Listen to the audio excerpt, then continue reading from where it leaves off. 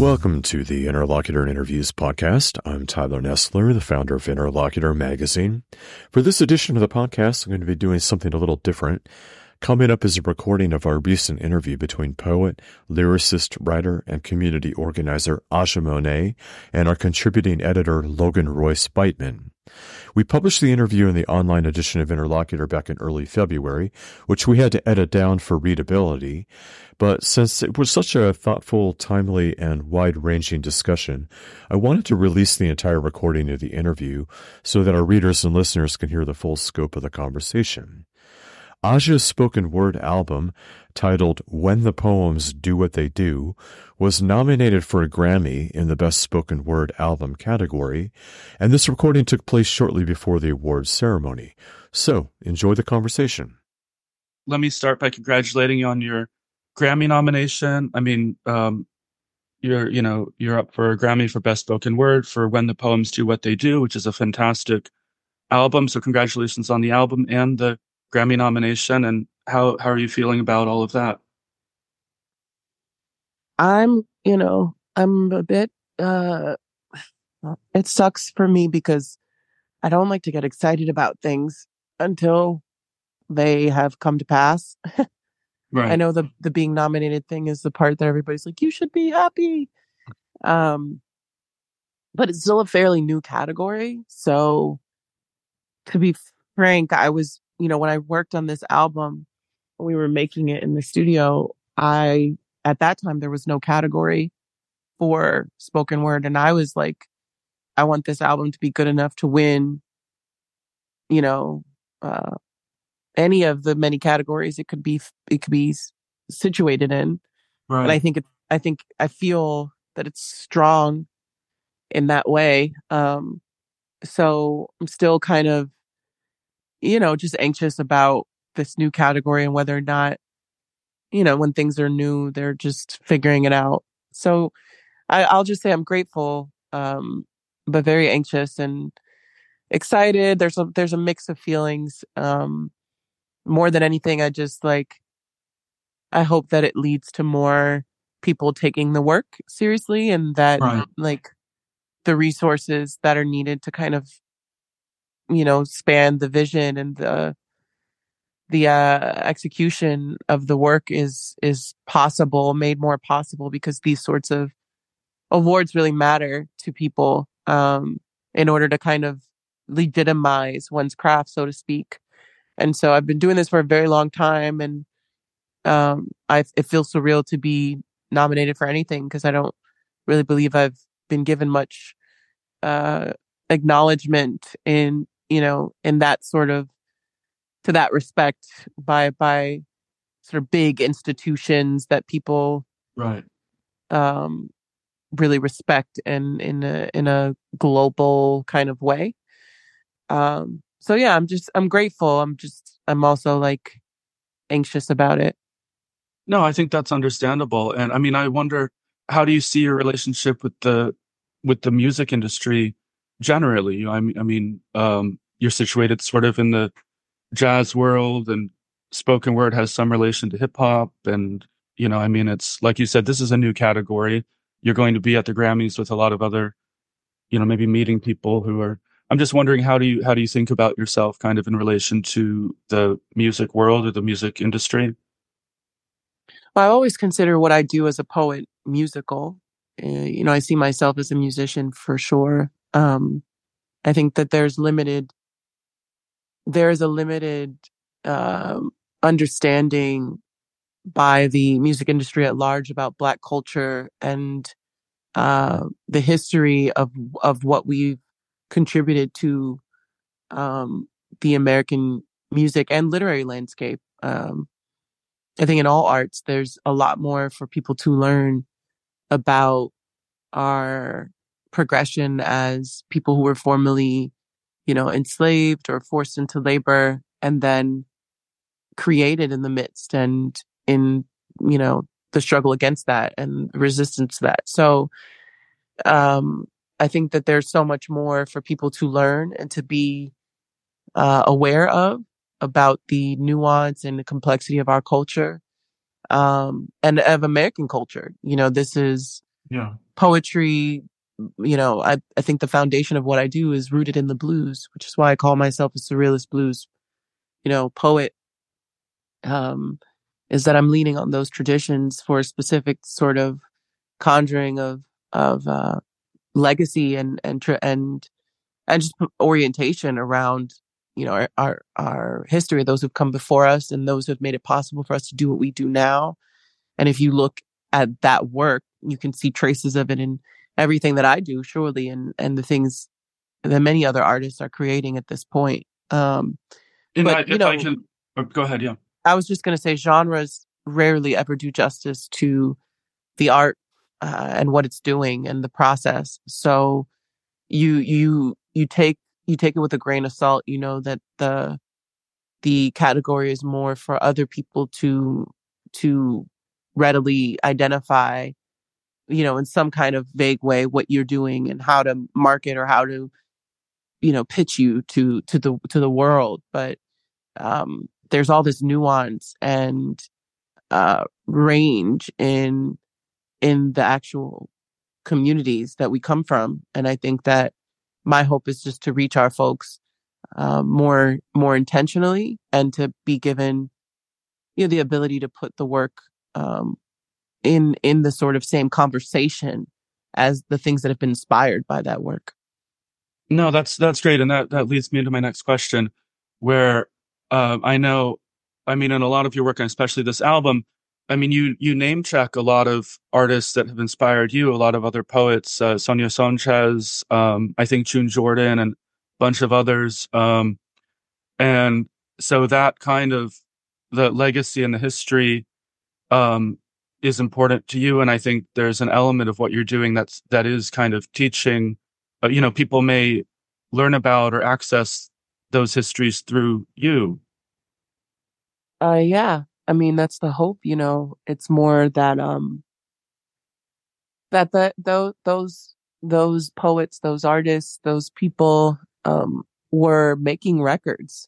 They were publishing books and they were making records. There's a whole vast, vibrant history of people who used language musically and deepened our relationship to the social political realities of who we are and how we identify in the world, and to make more true the narratives that we come from, and so that are like showcased, or that are expressed. And I think that there's a specific way that our stories have been marketed to the world, often as entertainment and for the purpose of consumption, but rarely as the function of how it began, which was always to educate, inspire, create more self-aware, self-determined people who could make, sound decisions about their lives and their connections to each other. And so I think anything that can bring us back to, just giving a nod to the people that made it possible for us. All the people that we know who are making records now could not have existed without the stepping stone of so many of these poets. And it's important to say poets, poets made it possible. A lot of poets made it possible for Black music to exist in the world as it does. And to be intentional about the strategy of how we would share our music with our people in a way that would uplift and encourage rather than denigrate or, destroy or, delegitimize or devalue our existence. And it's strategic that it feels strategic that so many of our, how do I say, architects have been erased from the public narrative, and really need to be taught, so that we can have a fuller story about who we are here together, Right. And also not just that history of poetry and music and but also, like African spirituality was like literally demonized for centuries, right, by Europeans. And so you're exploring African spirituality in your work. I think, in several of the tracks, especially the Yemaya track, which is very beautiful. And actually, on your cover photograph by Delphine Diallo, you're wearing a sort of it's like a Yoruba crown, I think, is it? Mm-hmm. And so you're really embracing African spirituality. It seems like a lot more Black artists are embracing that nowadays. I think for so long, um, I mean, if you grew up in those traditions, people practice them in secret, right? And sort of, but there does seem to me, I don't know, to be maybe more of a resurgence or people kind of openly wanting to get back to those kind of roots. I was wondering if you could talk about your own relationship to spirituality. Yeah, I don't know that there is so much that it was, in secret. I think that whenever mainstream media is unaware of something, it presumes that everyone orients the world from that lens. Um, and it's just not true. The white gaze, the white perspective is not the way that most people exist in the world. And so there's a lot that people don't know because they assume the center and, um, create and, um, mandate based off of that sort of perspective and, way in the world. Um, but I think anybody who exists with other people in society and understands what that means in relationship um, to connection and community knows that there's so many vast ways that we worship, that we pray, that we, I mean, if you look at Christianity, for example, the denominations are numerous, Um, if you look at the way that African people have worshipped and explored their own relationship to Christianity, Islam, Judaism, the great religious traditions, we've always had, um, a depth and a approach and in a way of preserving our traditions that have differed from the mainstream sort of marketing of those religions. And also that have just flat out lied about the origin of those religions. Mm-hmm. So I think that more than anything, like we've always existed as who we are. I think it's really the mainstream that has to contend with the lies that it's lived through. I think that I will say that many of us have been brainwashed. Many of us have been conditioned to not love ourselves, our origin stories, and how we came to be.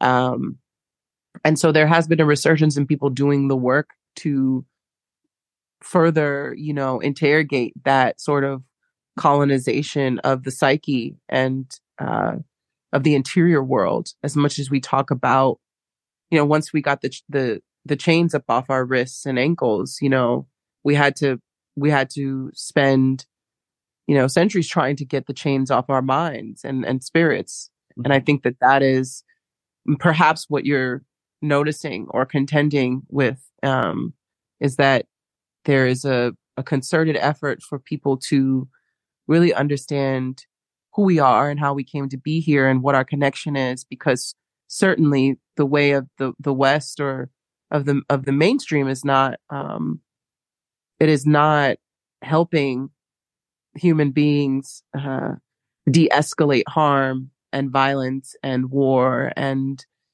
racism and oppression, and so we are seeking to return to a way of being that honored our presence with one another and valued the love shared between us and other forms of allegiance that are not just tied to our individual gains. And I think that is what's so beautiful about it. But for me, I grew up in a household that, it was always African in the function of how we talked about spirits and people in our families, and the politics of the time, and the ways that ancestors show up in divination.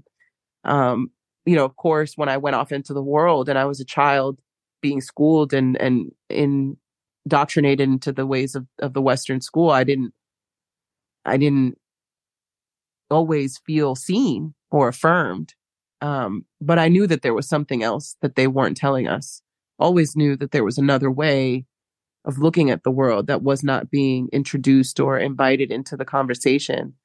And so part of the power of our spirituality is also in its kind of, I don't want to say invisibility, but in its ability to remain an engaged witness and not so much a dictator of other, you know, belief systems or other ways of being. I think the power of African spirituality is that it remains rooted in bearing witness and witness to the way of of nature and the cosmic awe of our presence here together, rather than the idea that one has to proliferate or, like campaign for followers or believers. I think that when one lives out their lives, they will come to the truths that African spirituality reveals. And eventually they will have to always go back to the source. That's beautiful. Everything you say, I feel like, has so much beauty and wisdom and precision. I guess, you're a poet. So, but well, you mentioned at one point you brought up wars and racism. So we know, in addition to being a poet, you're a committed activist, and you've done, for various issues, but one I know you've been, that's been close to your heart for a long time, is Palestine, where you visited, I think, was it over a decade ago. If you want to talk a little bit about how, about your activist work, how it, commingles with your uh, poetry, and specifically, if you want to talk about what's happening in Palestine. Well, yeah, I think what it's most important to note and delineate is that I've shared this in a previous interview, is that I don't really identify, many people identify in many ways these days, but I do not take credence to the title activist. And it's only because I think it's inaccurate about what I do and how I move in the world and how I see what I do. Because in actuality, like, it's far more, it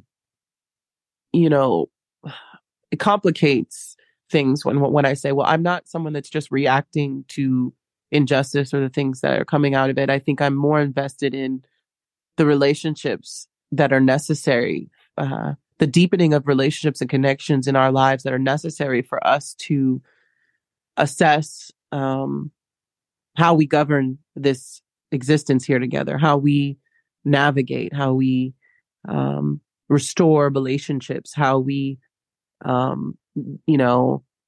de-escalate harm. Those are very specific questions that one is contending with, not just in my poems, but in the real relationships in my life. And so to me, that's a tradition rooted in more of a community organizing practice than it is an activist tradition, where people kind of come in for an issue and respond to the issue. And then there's not a real committed effort to anything beyond the response.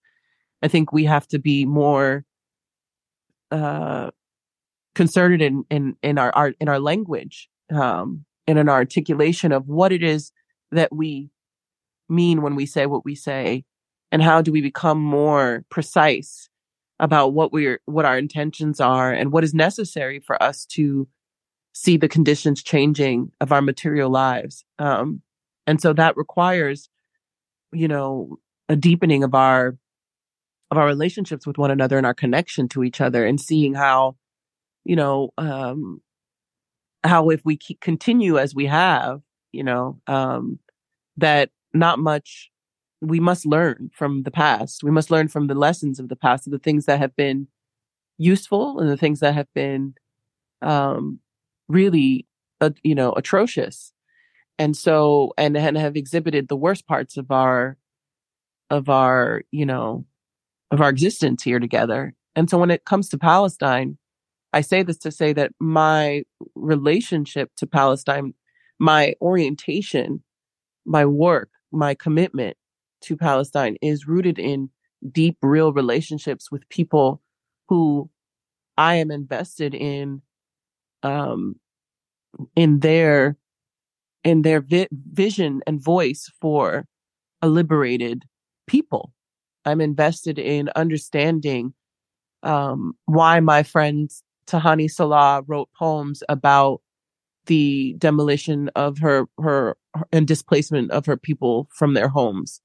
I'm invested in trying um, to be more aware of how her listening to my struggles as a Black person in this country can deepen my ability to show up and understand her struggles. And therein, over the years, seeds have been planted where I have become more aware of, you know, systems of power and colonization that are at play, that work themselves out in deep, personal, intimate relationships where people have lost family members, have lost lives, and have literally been incapable of living, um, you know, decent, um, dignified, um, loving sort of lives. And so one begins to question, well, why is that? Why is that made okay in this instance and not in others? Who has the right to dictate, um, who has access to power and water and food and mobility and movement, freedom of movement? Who has the ability to dictate? Who has access to peace and quality education and resources? And when you start to ask these questions, they start to point in a direction, and that sort of um, that sort of engagement with your life is really about deepening your relationships with the people around you, and realizing, well, actually, solidarity is not so much about whether or not I can see myself in your story, in your struggle, but it's about um, how we share um, visions around our self determination, around our joy, around our values um, for a life of dignity, And so when I say that to say that Palestine is an extension of many concerns in my life. It's one of many concerns that has shown up in my life as a person who feels deeply, um, who seeks, to examine my own convictions, who is invested in, um, beautifying and observing the world and the gifts and the vast abundance of resources that are available to us, and how to make it so that many of us live with, all of us can live with dignity, um, and live out our lives, loving the people we love and enjoying the people we enjoy. And if that makes me an activist, I mean, I don't know how you could be anything else, as Well, someone that grows, in the world. right. I feel like nowadays a lot of people in the world are very alienated and isolated and lonely, and there's been a loss of community in a lot of places. Mm, Um, and in some ways, I think that being able to build community the way you're describing, that itself is a political act, maybe now that, that, um, I know. I mean, I feel like, there's a reason why, I don't know, some political leaders, it's like, it's convenient to have people kind of go to work and come home and watch TV and not have, a kind of strong network of other people Oh that they're talking yes. to. Oh yes. Well, what you're discussing is something far um, that is contextualizing what I'm saying, which is to say that we exist in a society that is hyper capitalistic, individualistic, and betting on our lack of care and consideration for each other. And so therefore, to create and co-create and collaborate and discover solutions to the real world problems we have together, you know, would seem, to the powers that are invested in our, division, would seem to be contradictory to that, Um, but what we know to be true is that, greed, power just corrupts, and it does not lead to a more equitable, loving world. I mean, it's almost like it is in fact suicidal that the those who have abused powers, who are greedy and individualistic and are more about attaining and attaining and privatizing.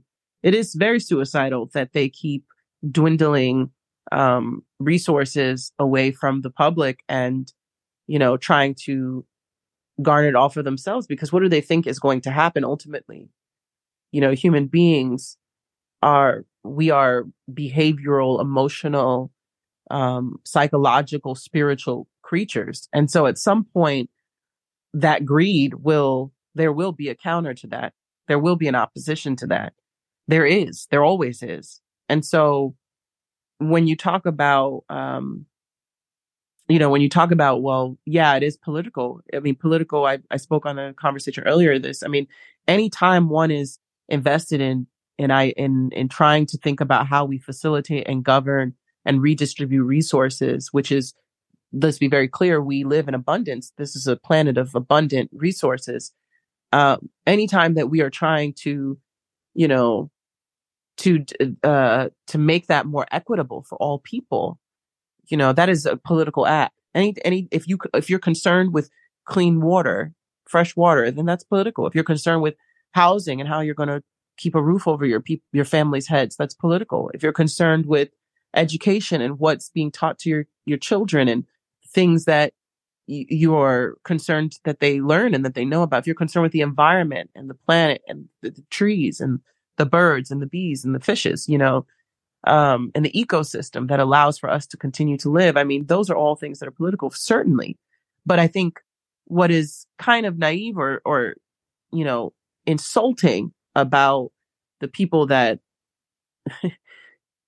that seem in opposition to those things, right, is it's like, clearly you must be suicidal, because at this point, how can you live and exist on the planet and not be aware that the privatization, the exploitation of the land, the mistreatment of individuals will eventually lead to your demise? I don't understand that that some of us are isolated to made to seem exceptional for being human beings with hearts, with feeling entities. I think that is the norm. It's not the exception, and they are the exception. And I think it's important for us to reorient ourselves in that way, that there are far more people who want the world to be a place where people are safe and at the very least have access to their basic, material needs and the ability to realize and self-actualize themselves. And so when we talk about the question of Palestine, I think far more people, as we've seen, I'm not exceptional in the fact that I believe in the access of average Palestinian, to be able to move freely, to be able to live on the land that they were born, that they inherited, to be able to raise their children in schools that they designed for themselves, to be able to feed, their families, to be able to be celebrated for the cultural contributions they've made to the world and to society. To be able to to be heard and listened to and respected as intelligible, sentient, spiritual beings. I'm not exceptional for believing that that is inherently part of what it means to be human here. You know, if anything, I think that it's exceptional to deny anyone that, and that it's rather you know, it's really, it's coming down to the excavation of the soul, like where our people's souls and hearts are. And I think when people don't align with those things, it becomes more clear that that certain people don't have that aren't in alignment, you know, aren't in alignment with where the people are. But many people are, clearly we had to organize to get to this point. You know, I don't want to take things out of context. There's so much that can be said, that it's important to recognize that a lot of what is happening in the world and the way that people are becoming more aware of what is taking place in Palestine took many, many years of sacrifice. And if not many years prior, this very past year, these past several months of witnessing the mass massacring and, you know, the genocide against the Palestinian people before our very eyes, with camera phones uploading images in real time. I think you know, there's nothing like death to reveal life, you know, and I think that that's what's happening right now, is that we are witnessing the humanity, the resilience, the resistance, the spirit of the Palestinian people fighting every tooth and nail, you know, every day for us to recognize their right to exist. And they are not the first to be in that struggle. They will not be the last. And it's imperative for us that how we respond to this moment now will reveal who we are and who we will become. That's great. I think time for one more question. And I just wanted to ask, because we're living in a time of increased censorship, and in my home state of Florida, they just banned the dictionary in Oh one my school God. district, along with 1,000 other books or more. But Oh my God. the idea of banning the dictionary just seems so absurd. Um, Oh and my God. I thought, if you have some thoughts as a person whose career is in words, what, how do you, I don't even know, how do we respond to this moment? Well, I think, you know, literature liberates, and we have very good examples. If I think of Florida, I think of the Maroons and indigenous people prior who never had to learn other ways of communication and inventing language around the reality of their lives, and collaborated for the liberation of their people in you know, in Florida at a time where there was grave oppression and slavery across the country, across the states. So I think it's important for people to learn the history of Florida, but to know that they're doing this in the schools and in the books because they know that children have access to more information now. And I think they're trying to limit that information that's available based on, you know, the institutions that cultivate us and that train us up, so that it makes, you know, more subservient and easily controlled public that can be swayed and dictated over and kind of like managed. I think that Florida's invested, the leadership in Florida, the politics in Florida is invested in creating more zombies that can be, you know, walked into death camps. I think that is clearly what Ron DeSantis is doing in his administration, right? He's committed and desires a people that is subservient to death and destruction, not to life and love and liberty and equality and justice, the things that this country claims to be founded on. So it's a moment that all of us have to strategize. How do we all become grassroots organizers and invested in the love of community, nurturing qualities of one's neighbor, the dissemination of information that is true. How do we respond to that? What sort of schools need to be cultivated? I mean, Black people, we were kept out of their schools and segregated out of white schools. At the time, it seemed to be a horrific thing, but in many ways, it allowed us to understand what our power was to teach ourselves, to organize for the ideas and the values that we have, and to learn about each other. And so I think we have to respond to these moments sometimes by looking back to move forward and to see how deep we can go. What do we decide to pay attention to?